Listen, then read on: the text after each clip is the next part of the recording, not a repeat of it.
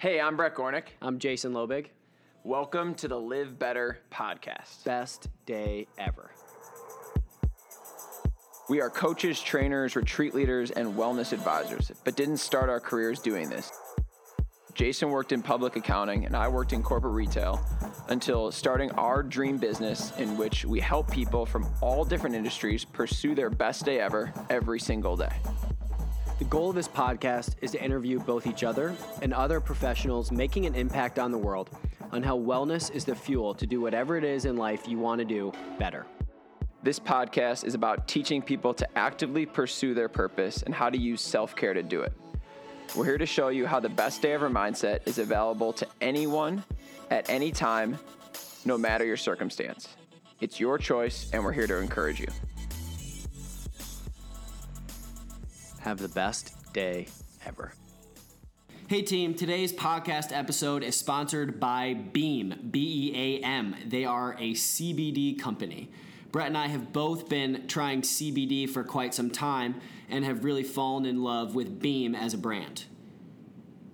I specifically use Beam for recovery from stressful and hard workouts. After I climb, my elbows and wrists get sore, so I will spread the Solve around those specific areas. And after a long run, I definitely like to use the tincture to relax my muscles, help aid in recovery so I can go hard at it the next day. I use Beam and CBD a lot for sleep, which really helps my mind recover and start to calm down before I'm going to bed. Beam is all organic, pharmaceutical grade, full spectrum CBD. So in each one of their protein bars, there's about 20 milligrams of this full spectrum CBD oil. The salves come in different potencies. And CBD in general helps balance mood, reduce anxiety, increase muscle recovery, amongst a ton of other benefits. And what exactly does that mean? Being 100% THC free means that there are no psychoactive side effects in any of their CBD, while full spectrum includes other natural compounds like cannabinoids and terpenes that help support the benefits of CBD. If you're looking to test out CBD and want to give Beam a try, check out their website to purchase some of their amazing products, and make sure you use code LIVEBETTER at checkout to receive a discount. We'd love to hear about what you guys are using, how this stuff is helping and aiding you in recovery, in sleep, or whatever way in which you are using it in order to have the best day ever. Check out beamtlc.com and enter the code LIVEBETTER. All right, Brett and Jason here, Live Better podcast. We couldn't be more excited to have Coach Megan on the show today. Coach, first of all, she just put us through, which we're going to be posting on Instagram. What would you call that? Some funky footwork. Funky footwork, that's exactly what Funky footwork. So we just went through a really cool footwork and neurological session and just really saw how it affected our bodies. Jason and I both met you on two different occasions. Through kind of coaching seminar type stuff, and both had just really awesome feedback, and so we were like, we got to get her on the podcast, and we got to get her to teach us that foot thing so we can spread it to the world. So let's just start off by what you're currently doing, and then we can backpedal to things you've done in the past, and then how we met each other and how we're going to make the world a better place. Great. So currently my role is I'm the high performance director for the Chicago Red Stars professional women's soccer team. Blessed to work with some of the best athletes in the world in one of the most effective and effective sports in the world. So it touches everyone. Everybody has vibes around it, and players from all over the different countries of the world too. So it's an international team, and it's a team went to the final this past year. We'll go get that hardware this year. Excited for the upcoming year. And I'm employed by Illinois Bone and Joint Institute. Awesome. So what are some of the specifics you do with the Red Stars? Sure. So from the Red Stars, everybody's like, what's a high performance director, right? And that looks different in every organizational model. Like if you go to the NFL, let's say you're with a team, their high performance director may be over the medical as well as the sports science data analytics group plus the strength and conditioning coaches. And then WSL, that means I probably work with myself and I do all those things, right?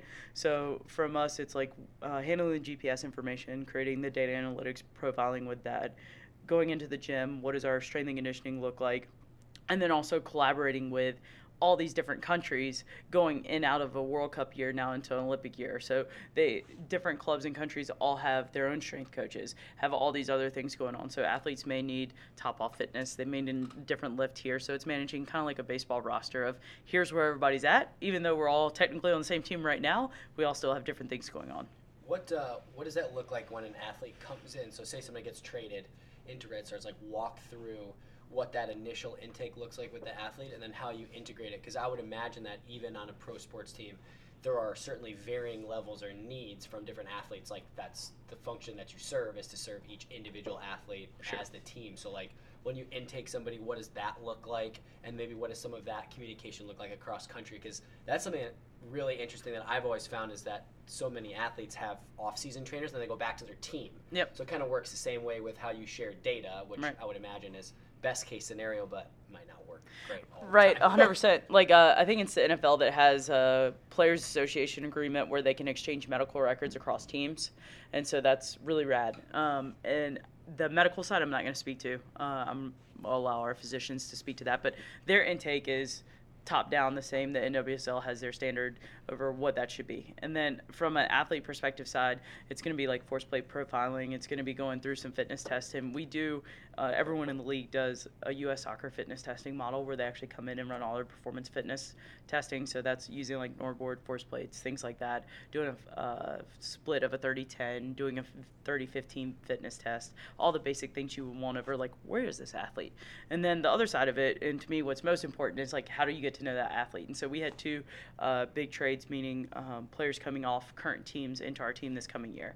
And a lot of that is just trying to get to know them. So by getting to know them, it may actually mean speaking to their trainer a little bit more and saying, hey, what's been going on? What are you doing in the off season? Because this is the person they're trusting with their care right now, and I need to understand what that care looks like for them. Or did they have an ACL in the past 2 years? Okay, how healthy have they been? Looking back and seeing how many matches they played. Did they come off an injury and that's why they haven't been playing?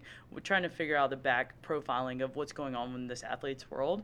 So for us, like getting a trade for a player that played majority of the minutes has been really healthy versus a player that's just coming back from injury and starting to kind of narrow down where they're going to be day one when I see them, and then where do we need to pick up things. So a lot of it is you have to be super humble in being able to reach out to those trainers, and I call them coaches, and talking to them and saying, what do they need? What do they like? Where have they been? Because on the other side of it, it's different than working with college athletes where you're like, hey, here's your program, ready to go. They're like, hey, I'm a pro, and I don't do this, and I like to do this. And that's also the state of women's soccer, too, of the NWSL as a league is growing and doing so much and getting better. And as that happens, more resources come in. And then all of a sudden now we have players on 12-month contracts, and we have some players choosing to stay here and train in the off-season, things like that allow everything to grow and get a little bit more solid. In the NFL, if a guy wants to stay and train, guess what? He can come to the facility every day. So that may not be an option at every NWSL club. So as we continue to see those things move forward, all of that will grow as well. And you mentioned talking through a force plate. So with all of that, probably the most experience I've had going through any of that intake, other than just like some of the basic fitness tests, has been with the force plate.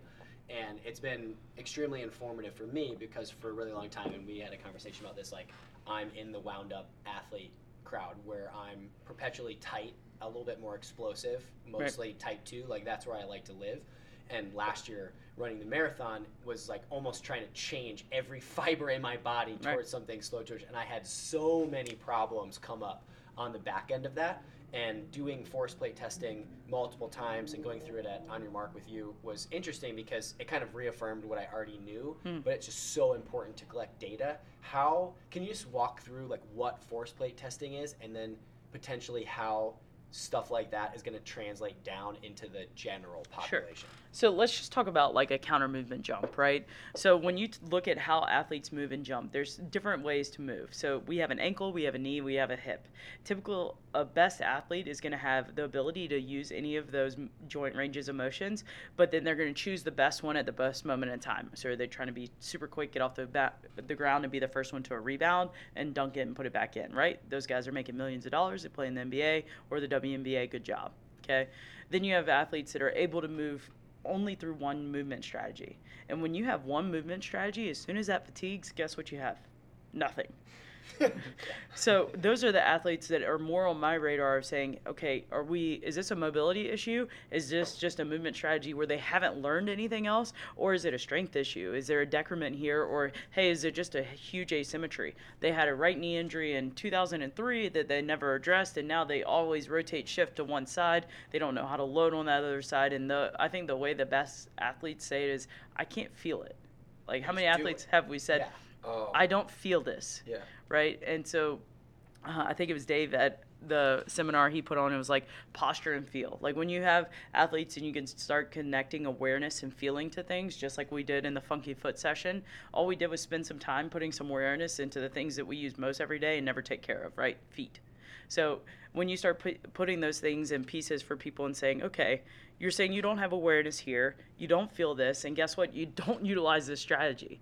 So is it for me as an athlete, you're at the elitist level of women's soccer right now, you're doing a great job with that, and you have no issues. Let me start working on some of these other things. And you hear like David Goggins and say, like, there's people that say triple up on your strengths. But then there's also, if you never address any of these weaknesses, you're that guy that's running a marathon and everything's breaking on him, right? Yeah. And you're like, why did I try and change who I was? And it's like, all right, maybe you shouldn't run a marathon. Maybe, I don't know, right? But on the other side of that, you wanted to tap into something more on the mental side to prove that you could do something for yourself. And physically, you paid the burden of it by not addressing some of those issues throughout, right? Because you're the same human you were 2 years ago, but now you run a marathon. And so in force plate profiling, we can start to look at things like eccentric, concentric, rate of force development, things like that. So when you take a normal human, it's like, how quickly can they load and get off the ground, and what is their flight time? So how much force are they able to produce? And then when they land, what happens, right? Yeah. So what's more interesting to me, too, is it's great to see athletes jump, but really good athletes, look at how they land. What is their eccentric force load? When they land, what is that shift from right to left? What's happening in all that time? So when you start looking at force signatures or curves or traces, you can start to see different loading patterns. Yeah. And we have athletes who are like, okay, like for you have great load, you have great drive. What did you have? Low drive. Low drive. High load, high explode, yep. Low drive. This guy's all gas, no brakes, right? No brakes. Yeah. And so you start to look at athletes that are like, you're stuck with your e-brake on going in gear 5. I just need to give you a little bit less on that e-brake, and then all of a sudden your motor's there, your drive is there. Don't worry about it. But you've just had this inhibition. So what does that look like in training, right? So you start thinking about creating a force profile, and if you think about the force velocity curve, if I'm pushing against the wall that's not moving, that would be on one end of a spectrum. I'm giving a crap ton of force that's going nowhere. The other end of the spectrum would be like overspeed running. I'm running downhill. I'm possibly losing control, looking like a Tasmanian devil. And then there's all the time blocks in between. And so that's where like VBT, velocity-based training, Brian Mann, those type of guys came out with, how do we train these different capacities? Guys like Cal Dietz are like, how do we use maximal force inputs, like super maximal force inputs, to train these different velocity profiles? And all we're saying is, here's what this athlete's presenting. How do we change that? Where are their gaps? Yeah. And that's what a force plate is allowing us to go back and say, we see the black and white. I want to see all the gray fine points in between. Yeah. So by you doing that force plate testing consistently over time, whether it's a counter movement jump, squat profiling, iso mid-thigh pulls, whatever that is, now you're getting more time points. The data, too. So for that, obviously, it's going to take more time. It's going to require more time for both athletes and coaches to look through and comb through a lot of that data. Like, you have to know what you're looking for. So if or you have really good software. We have really good software. If the everyday athlete who we're past couch to 5K. Okay. But we're sub-elite. We're not elite. Maybe you played college sports, maybe you didn't, maybe you're kind of getting back into it. Okay. You love data, we love data, and we're also big on I want to get back to the emotional tracing, so I want to talk about that too, or the pain tracing. But on the data side, where do you think, for the everyday athlete, what data is the most important to start to collect? Because we have like the rise of every tracker in the world, from your Garmin to your Apple Watch to your Whoop, and now we can track everything. But there isn't a great platform to integrate all of that together yet. And I think people are just focused on steps, which is, I think, is a nice way to just show consistently how often you move, how much you move, Sure. but doesn't really do much to inform like a good performance marker. Yeah, steps to me is like looking at reps. If you tell me you did 100 reps in the gym, I have no idea what percentage that was, what velocity that was. So Yeah. I know you did work. Yeah. Good job doing work. when we're working through, like, say the everyday athlete, you're taking multiple classes, you're getting in shape, maybe you have marathon on your mind. You've moved past I just want to finish to I want to improve my performance. Yeah. For the masses, everybody Sure. that wants to put on an Apple Watch to start to track stuff. What do you think is the best kind of like utility tracker tool or data point that people should be looking at if you don't have access to a force plate to inform how you should be strength training in the gym? I'd say two things. One, at the end of the day, regardless of any training strategy, lifestyle, performance goal, there's two things that everyone should come back to: sleep and nutrition. And so if you aren't doing anything to either educate yourself on those things or validate what you think you're doing on those things, that's where I find the biggest lifestyle change factors. And I don't want to speak necessarily specific companies because I don't want to just drive people down those. But the comment I will make is, if something says it does everything, then it probably doesn't do a lot of things very well. Yeah, yeah. So the reason there isn't, even in high performance, we have athlete management systems where we can pull in multiple data sources. The reason for that is because we're using multiple valid data sources. We're using force plates that are really good at being force plates. We're using GPS that are hopefully really good at being GPS units. We're not saying, oh, this force plate should tell me how far I ran today, right? That doesn't make sense. So the same in the lifestyle tracker market is like, all these things are telling you it can do everything. It does how I slept. It tells me when I need to eat. It tells me when I should go shower. Like, what? So I try and look at things and then go into, if we waited for the research to be white paper on everything that we did in life, we've missed the market opportunity, right? Like, what is it? 80% of information is that actionable information we need to make a decision that's actually going to give us a tactical advantage.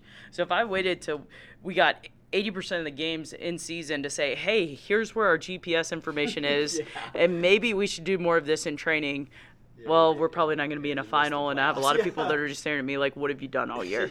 So I think that's one side of it. The other side of it is, going back to sleep and nutrition, is how you sleep affects stress. It affects all these things hormonally that get to happen at night that allow you to deal with what the fuck's going on in your day.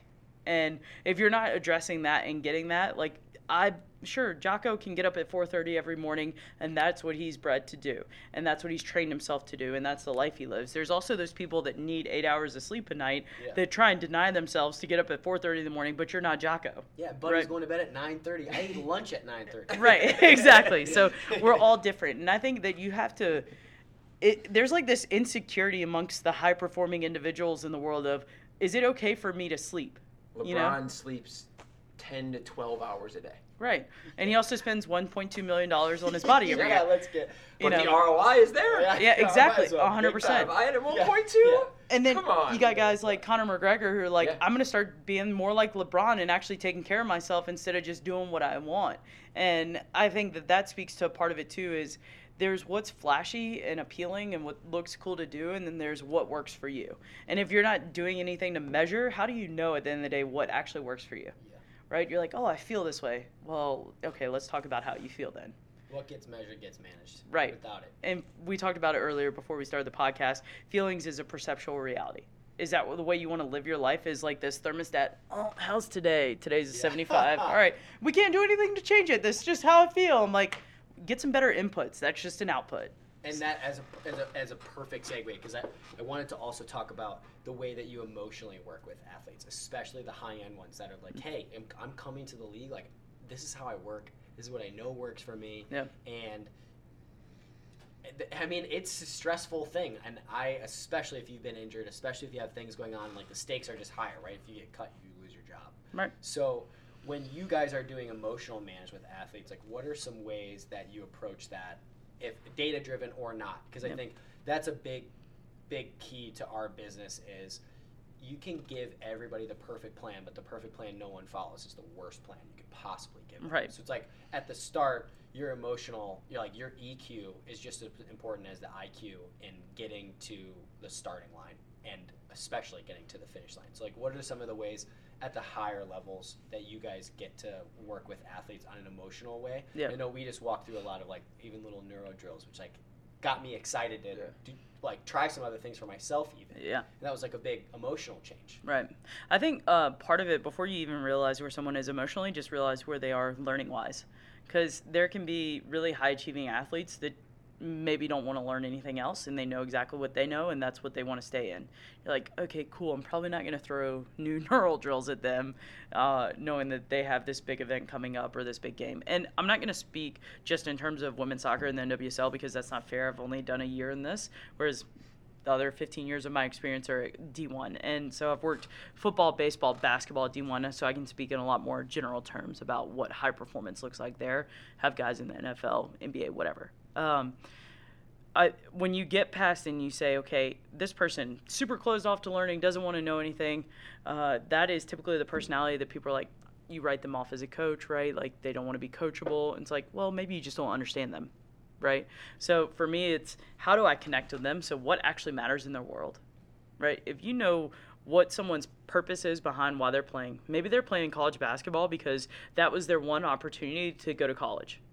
Or it was the thing their coach shoved down their throat since they were 3 years old and they were told they were good at and they actually hate. So you have to actually ascertain, is this just a platform for them to get to the thing they wanted? Is this the thing they love and the only thing they care about? And so when you know what it is they care about and also who they care about. So who's the most important person in someone's life? Is it their partner, their husband, wife, girlfriend, boyfriend, teammates, or peers? And then you start to say, okay, what is this bigger picture now? Where do they come from?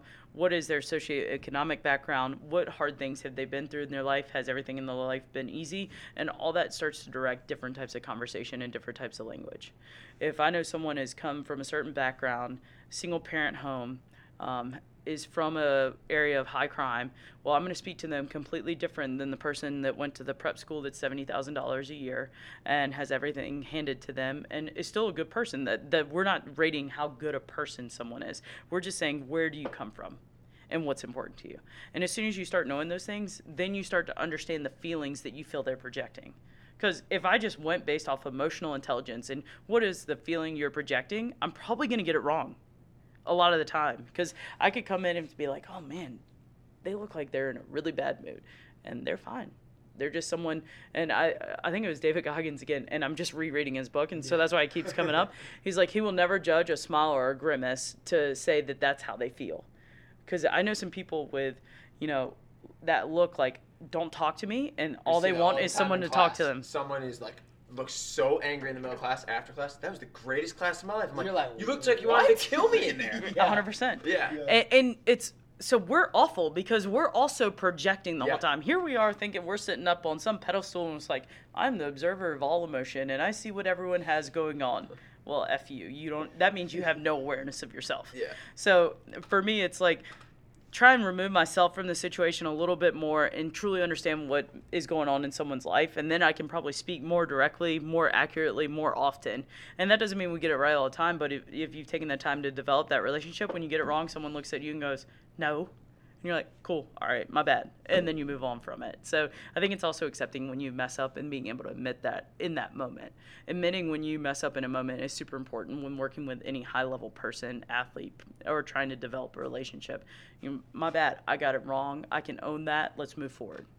And then the other side of it is when we talk about stress, so let's say it's going into the biggest game for someone, and we were talking about a little bit earlier, like, why do you miss that 4-foot put you've always made in your life? Or, hey, I've never been in this situation. Like, we're Auburn. We're going to the Elite Eight. We've never been there. How did we win the game before that? Because we had never been there either. And how do we do the thing before that? So how do you start going into moments that you've never been in and had experience in, but how do you overcome those moments? And that's where you see, like, it's always interesting to me, teams as they go into higher level tournaments and it starts being an elimination, you see their circles get closer and closer and closer, and they start cutting off more and more distractions. And it's like, okay, normally athletes will go off their Instagram maybe while they're in season. All of a sudden, they're not listening to what outside sources say. And then the best athletes start to ascertain, are they speaking the things I want to hear or the things I need to hear? And that's when I start seeing, like, okay, this person gets it. And they not only get it because they want to get it, they understand that to get to that next level, to that next thing they want, they have to stop saying yes to the easy things. And we talked about picking strenuous life situations. So they pick the stressors and the truths that they maybe don't want to hear, and they start believing those. And they start accepting those. And as soon as you start accepting hard things, life gets a lot easier. Because either way, you're going to do hard things or have hard things thrown at you. So how are you going to deal with that? And then can you speak about it? What are some examples of ways that that athlete we were talking about can go about and do something like that? That's a positive appreciation rampage. It's good on JJ. So elaborate on your question a little bit. So if we have this athlete that we kind of talked about, that we summed up, that's like training for the marathon or whatever. What are things, or what are ways in which you've seen people seek out that discomfort? Yeah. That works. So I think I like when there's patterns. I really love pattern recognition. So when someone's curious, like, hey, can I do something, right? And then they start to say, okay, can I become competent in it? So let's say I'm trying to learn a new skill. So I keep doing that skill, I keep messing it up, fucking it up, whatever. And then all of a sudden I start to get a little bit of confidence because I've been doing it over and over again correctly. Then I start to compete in it. When I start to compete in it, it's not that competition is the hard thing. I go back to the other 3 things I've already done. I was curious. I decided to do something for myself, not because someone told me, but because I wanted it for me. Then I decided, hey, I'm going to become competent in this.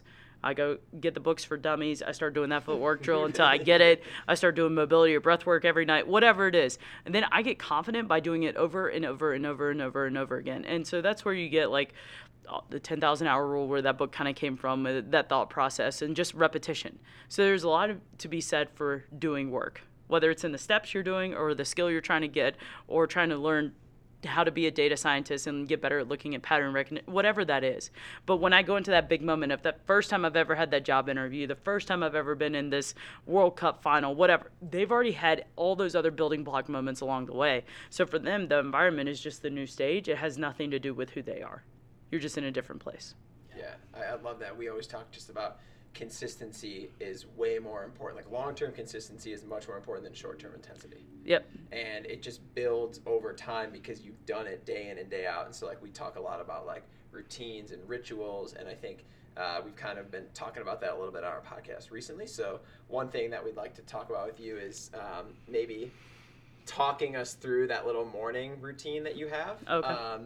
And so like we love to frame things in like 2 ways. You have a routine in the morning that gets you ready. Yep. And then you have rituals that are a little bit more like meaning behind them. So like what that could be is maybe it's like something you did in Hawaii, like how like every day you woke up when the sun came up. And that's different than normal, but there was like some feeling about that. But then you're doing things every single day that get your body ready. Yeah. So let's talk about kind of that little routine you went through, and kind of like what you go through in the morning, and more so than like the tactical side, why you do that, because you can do anything you want in the morning. Yeah. We know that we just went through it and we were able to get our freaking palms to the floor with our mobility, so it feels good.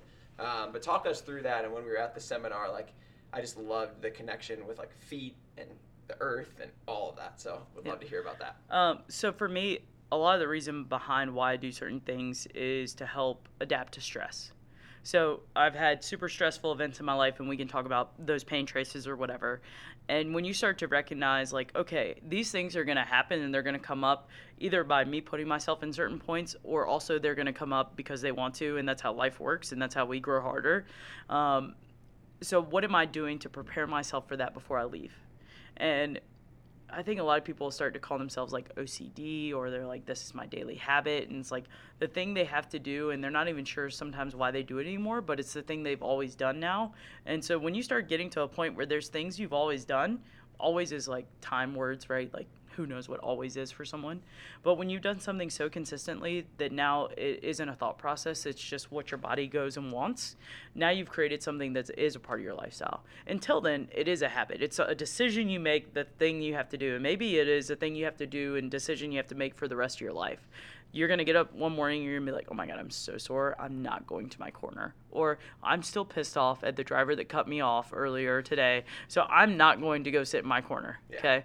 So for me, in my morning, I have a designated environment space within my living. It's like, this is where I go, this is where I start. Because regardless of what else is going on today, I at least get to start here. You're like, well, how do you do it on the road then? I still make a corner in the hotel. So I like the corner. I like that term. And for certain people, like, that's where maybe prayer happens. That's where meditation happens. And so for me, it's like, I'm going to start in that corner, but I'm going to get what I need. So there are 3 things that I'll probably do every day, and that's with my feet, because I have feet issues, right? So I'm going to address those every morning. But then maybe I need to spend more time stretching, or maybe I'm so sore that I'm just going to start off reading, or maybe I'm going to just go sit in the corner and just sit and think and meditate. So there's some flexibility built into the system to where it's not so systematic that I'm so rigid of input and output. It's like, okay, what's happening in my world? Maybe I didn't sleep well at all. I just need to sit here for a minute and kind of sit on my bed of nails and figure out what the hell we're going to do today. Or maybe I'm already trying to race into what my day has ahead. So I'm like, whoa. I got to take some space for myself before I jump into the stress of dealing with what player needs are, what organizational needs are, what all these things we have going on. So before I walk my dog in the morning, so I'm going to sit here, I'm going to take care of me. And I think that just becomes super important for you. So some people that's like, oh, I'm not a morning person, but the world doesn't work for people like us, so they have to get up and go to work anyways. Well, maybe then for them it's that evening time of they get to decide what's going to happen then. So for me, in that corner is like I have a nice rug, I have some super chill lighting, right? And then I have a bed of nails, and I have a rock mat, and I have a dry brush. So I'll do different proprioceptive work in the morning and go through some of the funky foot stuff. And that can also happen in bed. So some days, when you wake up in the morning, you're like, oh God, everything hurts right now. I just trained and did a competition on a pier or whatever. Hey, I'm in Hawaii and I just hiked 15 and a half miles, right? So I'm going to try and lay here and just stare at the stars. So all those things mean, like, the more adaptable your system is too, and adaptable doesn't mean forgivable. You have to hold yourself accountable to something, because if you don't, then it's just going to fluff off. And that's why people love trackers, right? They're like, I'm terrible at holding myself accountable to anything, so I need stuff that's actually going to tell me what I'm doing, so I know if I'm holding myself accountable. And so it's trying to drive them towards awareness, which we're talking about. So that's just kind of like what my morning is. And then the other side of that too, right? Like, once you've had insert traumatic event here, whatever that is for someone, some people it's that car wreck that almost killed them, that life or death moment in the military, if you've had cancer, if you've gone through hard things, depression, whatever, insert that. Everyone has something in their chapter that they can share with. And to me, it's less important what that thing is. It's more about how you responded. And if you have built up some things to where now in those moments, what are those pain traces? What are those emotional traces look like? That allows you to choose that it's going to be the best day ever, right? And so for me, what I get one of those is, and a lot of people like to talk about this one because it connects with a lot of people who have been affected by cancer, is I didn't have necessarily a bad day, quote unquote, through my whole cancer process. And a lot of that was due to the systemic support I've had. And when you have so much support around you and so many people championing you in your life and saying, hey, we got this, you're like, I don't have another decision, right? If I had Kevin Hart and David Goggins and Ben Kenyon and whomever running with me, you better believe I think I can run, right? Yeah. So when you have those people in your life, and that's why it's so important to have those people in your life. If you're choosing the people that are doing the wrong things, and unless you change that environment, you're going to do those things. If that's not what you want, you have to change your environment and get around some people that are wanting to live the way you want to live. And for a lot of people, that's the hardest part, because why? Our body loves homeostasis. It wants easy. It doesn't want change. So when you guys quit your job, started your thing, and you're like, we're doing this thing. Thank God you had each other. Yeah. Right? Oh, Imagine so trying to do that by yourself. Yeah. Oh, yeah. So I think choosing those moments, but I actually want to talk specifically about pain, because pain is like something that goes into everyone's life. Maybe it's from cancer treatments, maybe it's from a car wreck, maybe it's emotional trauma. So for me, and I'm talking about this because one of my former athletes actually brought it up because her sister asked her about it, and she's like, oh, I've heard somebody talk about this before. And she's like, oh, it was you. I was like, okay, yep. And she was talking to me, and she said, do you remember telling me about the day you had the worst pain? And I was like, oh, yeah. And I think it's the reason I have a corner as well. So in the hospital when I was going through treatment, and I don't remember if I'd had like a bone marrow biopsy that day or, just whatever. There was stuff going on, and at different points you would just have pain. And pain was less like, here is where it is, and you couldn't see it but you just felt it. And it was this overwhelming feeling. And mentally, I was like, how do I gain space to be able to control this? And I had some really awesome people in my life speak to me about creating a space specifically for pain. So it was a chair in my hospital room, and I wheeled my little R2-D2 cart of all my IV stuff around, and I'd go sit in this chair, and I started sitting there and I'd listen to the same music. And music's super interesting, right? Like, you hear military guys talk about humming the same song over and over again. Well, So really, helpful. it's Bypasses a lot of right. systems up there. And you talk about, like, neurologically, how do I just help distract from all this other stuff, right? So for me, I don't know why, it was Ed Sheeran's album, Hate Me Now, it's fine. You're one of the 4 billion. Yeah. songs. Yeah, but the old album, not like You'll Love Me When My Hair is Gray one. And I would sit in this chair, I'd turn on the music, and I wouldn't even hear the music. And that's what's really interesting, right? Like, you wouldn't even notice it. And so I just started closing my eyes. And since I've studied physiology so much, I started just visualizing to me, and I would follow and trace my pain from, like, when I closed my eyes, from my eyelids, all the way down to the synapses, like the nervous system synapses of where I felt that pain was. And the longer I go through that process and just sit in that moment, it was no longer me feeling the pain, it was me understanding the pain. And when you can kind of gain understanding of something, you can lose some of the emotional intensity of it. And that's what helped me. And so still in my time point, like, different life stresses come up or whatever. Like, I had a doctor's appointment today, and I get in the car and I was like, why am I so stressed? So I'm like so geared up. I was like, oh, I haven't dealt with the fact that I have a doctor's appointment today. And so how did I respond? After going to the doctor, all that stuff, I go home and I, like, pass out. Like 15 minutes solid, but woke up feeling like I had slept 10 hours. And I'm like, what just happened, right? I've always had this control-alt-delete mindset of, like, how my body responds to stress. Like, if I ignore it, I'm going to sleep really well, right? And so that, like, pass-out mentality of, like, my system needs a reboot. So I got to have that today, and I think it's interesting how it happens. But so I didn't choose dealing with that stress, so my body dealt with it for me. Mm-hmm. And when you don't deal with stress over and over and over and over and over and over again, then you're going to have either a really callous person who's super unhealthy, or you're also going to have disease. And so there's, like, these quotes of, you can either deal with disease now by living a healthy life, or disease will come for you later. And I'm not saying that for everyone, like, input equals output, but for me, I know that if I'm not addressing the true stresses in my life, and then also putting myself in environmental stresses to know that I can own those, infrared saunas, cold plunges, hiking up 15 miles to go sit in a waterfall that's really cool, like those type of things, choosing those and embracing them and saying, I love it. And when you start changing, this is hard, to I love it, that's a different shift of what you can handle in your life. I was just like, I mean, first of all, you're a badass. And just listening to your thought process, I just went through a very similar, almost like pain tracker, kind of how I call it, like through a pain journey. Because when I grew up, I used to have like 10 out of 10 migraines every week from age 10 to probably like age 16, and had probably a 5 out of 10 headache every day of my life. So just chronic pain all the time, and in one of the worst places, just like right above my eyes. It was just dull all the time. So not only like physically, it was just like listening to you, as I have always been in physically like some type of pain. I'm not exactly a risk averse person, so that's that reason. But the headache thing, it was just like not really explainable, and I had to do the exact same thing. I was in like sleep clinics and practicing meditation when I was like 11. Just to be able to manage some of the daily head pain. And it has... Thank God you weren't just given 20 prescriptions. Right? And it was, though. It was like at some point, because it also kept me from sleeping. So I developed a ton of anxiety as a kid. I wasn't sleeping. So right. Anxiety and that. So then it was like, okay, well, we got Xanax for you to calm your anxiety and so you can get to sleep. And I'm just like, what?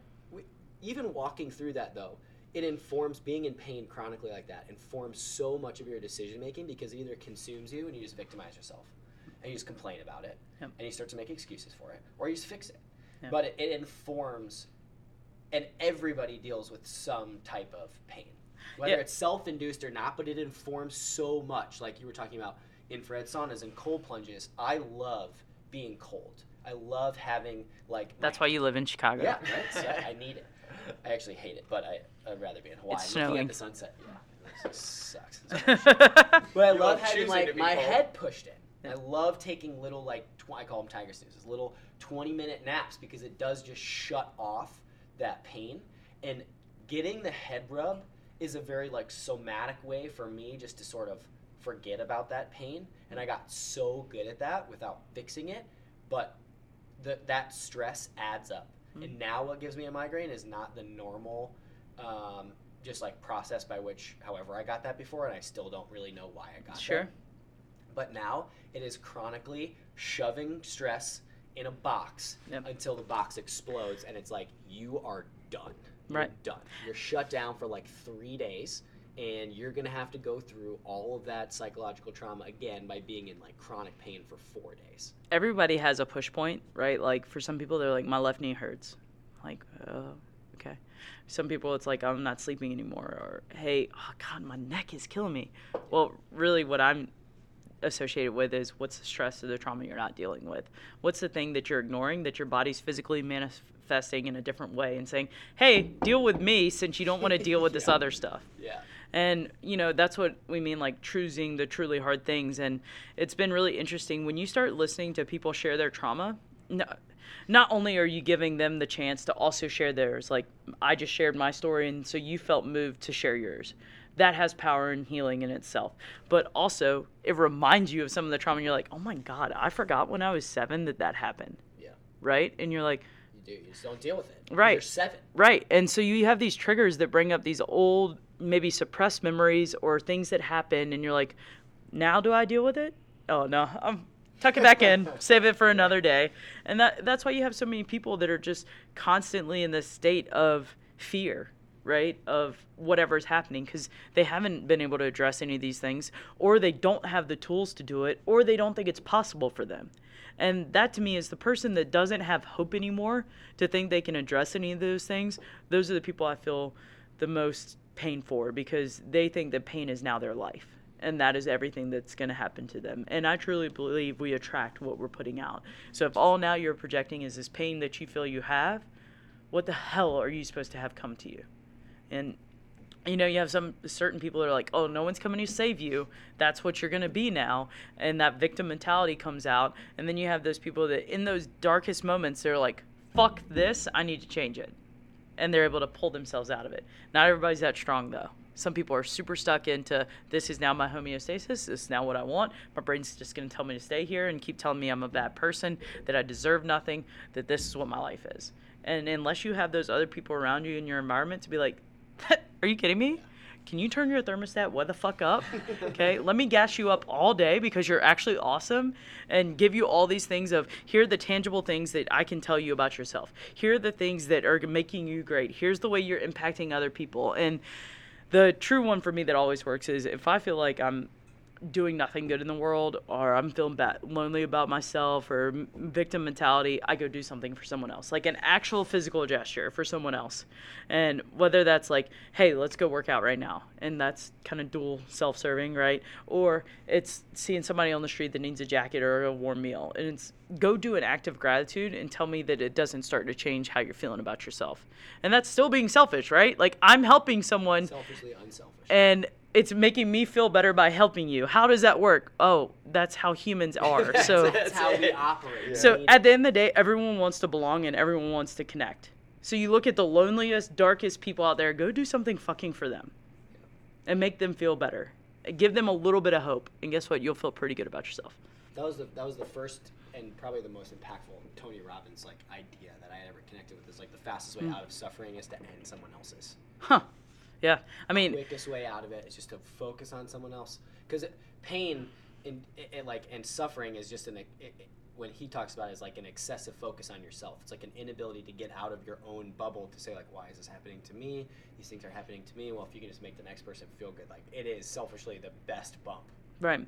And it's like just a mental switch, because you need something, we talk about this neurological spin up, and you get in this emotional state, and you're actually in this rat brain kind of thinking, monkey brain mentality, and you can't get out of it. You literally can't get to frontal lobe activation, right? So if you're stuck in that mindset and it's just all this emotion, you're actually not making good thoughts anymore. Have you ever heard of anyone making a good decision on an upset stomach? Hangry. It's a thing. Right. Or actually sick. Like, can't. nothing good happens, right? And then we can talk about the gut-brain whole deal. But anyways, the whole side effect of that is what's something you can do to break your system that's just saying 0, 1, 0, 1, 0, 1, 0, 1. It's like, pause. Do something different. Cool. Get a different input to get a different output. If you keep doing the same shit you've always been doing, you get the same result. So until you're ready to decide to change, don't worry about what tracker you own. Because that's still going to give you numbers of showing you the same shit you've been doing for 20 years. Now, and you're like, hey, I've changed who I want to be, and I have hope for that person that I'm hoping to become. Go ahead. Start evaluating how you actually are. Yeah, the pause between stress and reaction is like that is your reflection point. Yeah, If and you everyone has that bypass point. Then you have no reflection. You have no ability to change path. And again, it's not that like I do it right all the time either, right? Like you have a moment, and you even in those harshest decisions, like let's say you're in a bar, you get hit, you still have a moment to decide how are you going to respond, right? You get in a car accident, how do you respond? Do you get out and start yelling at the other person? So we don't always get it right. Doesn't mean we're perfect, but at certain points you have to say, what am I actually doing? That's a so full good. yeah. It's so good. All right, so we're gonna have a part 2. First thing, but we ask every single person if you could wake up tomorrow and it would be the best day ever.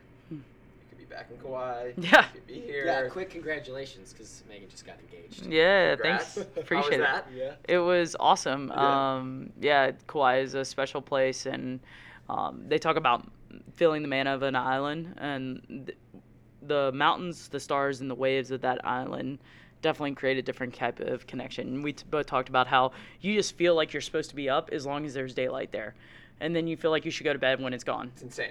Well, light's super important, and you can talk to Dr. Huberman about that, or Huberman from Stanford. But the other side of that to me is just like, what is that draw that pulls us to do things? And when you're on that type of place, you're like, I want to do all the things. All the things. All Yeah. the things. It's the best. Yeah, right now. Exactly. And Okay, then now I'm so- in Chicago, and I'm indoors. Exactly. So the best day ever. Wake up tomorrow. Whatever you want to do. What is your best day ever? Best day ever. I love this question because a lot of people, when you ask them this, they frame it in the construct of their current world. Like, oh, well, I'd get up and go to my Starbucks, or I'd go do whatever. And so for me, it's not that far off of what I'm trying to build my life into. I would still be in an environment when I'm challenged to grow by either working with high-level athletes or just high-level humans. For me, work is important too because that gives me a sense of purpose of what I'm trying to cultivate and change. So I would have a job. I would be in a similar environment. I'd probably do that physically for 4 hours and remotely for 2 to 3. And then my morning would start and end in water, 100%, and sunlight. And then most importantly, it would be with the people I care about most. So there would be time to wake up and actually take morning slow and get into that. And there would be training. Whether it's morning, noon, or night doesn't matter to me. And there would just be water. Whether it's surfing, whether it's sitting in cold water, it doesn't matter to me. I'd just be in the water. Are we bad? I like this. We're Slow mornings going is my surfing big in El thing. Sally. It's gonna be unreal. Okay, so obviously we're gonna do something again because there's so many more questions, so much more to go into. But where can people find out about you? Where do you want them to find out about you? Sure. And then just like let us know about that so we can throw people your direction. And are you doing anything outside of working with athletes and stuff like that you want people to know about? Yeah, no, kind of when I dive into a project, I kind of dive head into it. And so for the next year, it's just going to be about committing to this club and this team and helping us take home some hardware this year. And then on the outside of that, for me, I'm always connecting with other coaches and helping try and elevate those people around me. So typically I'm pretty good if people reach out, and if they want to come to something I'm speaking at or whatever, that's more than welcome. But I'm definitely one of those people that I want to meet you in person. I'm a face person. So you can always reach out via the Instagram, and I'll let you guys post whatever that is, and or email, and you can post that as well. So that's youngstrength.megan@gmail.com, and then the Instagram is coach_megastrong. Fantastic. Well, thank you so much. 1, for the funky footwork. Yeah. 2, for sharing your story, your journey with us. And we can't wait for round 2. So Awesome. Thanks, guys. team. Thanks, Coach. Thanks so much for listening to that amazing episode brought to you by Beam. We're really excited to have you guys test their stuff out. Make sure you check out beamtlc.com and use code LIVEBETTER at checkout for a discount.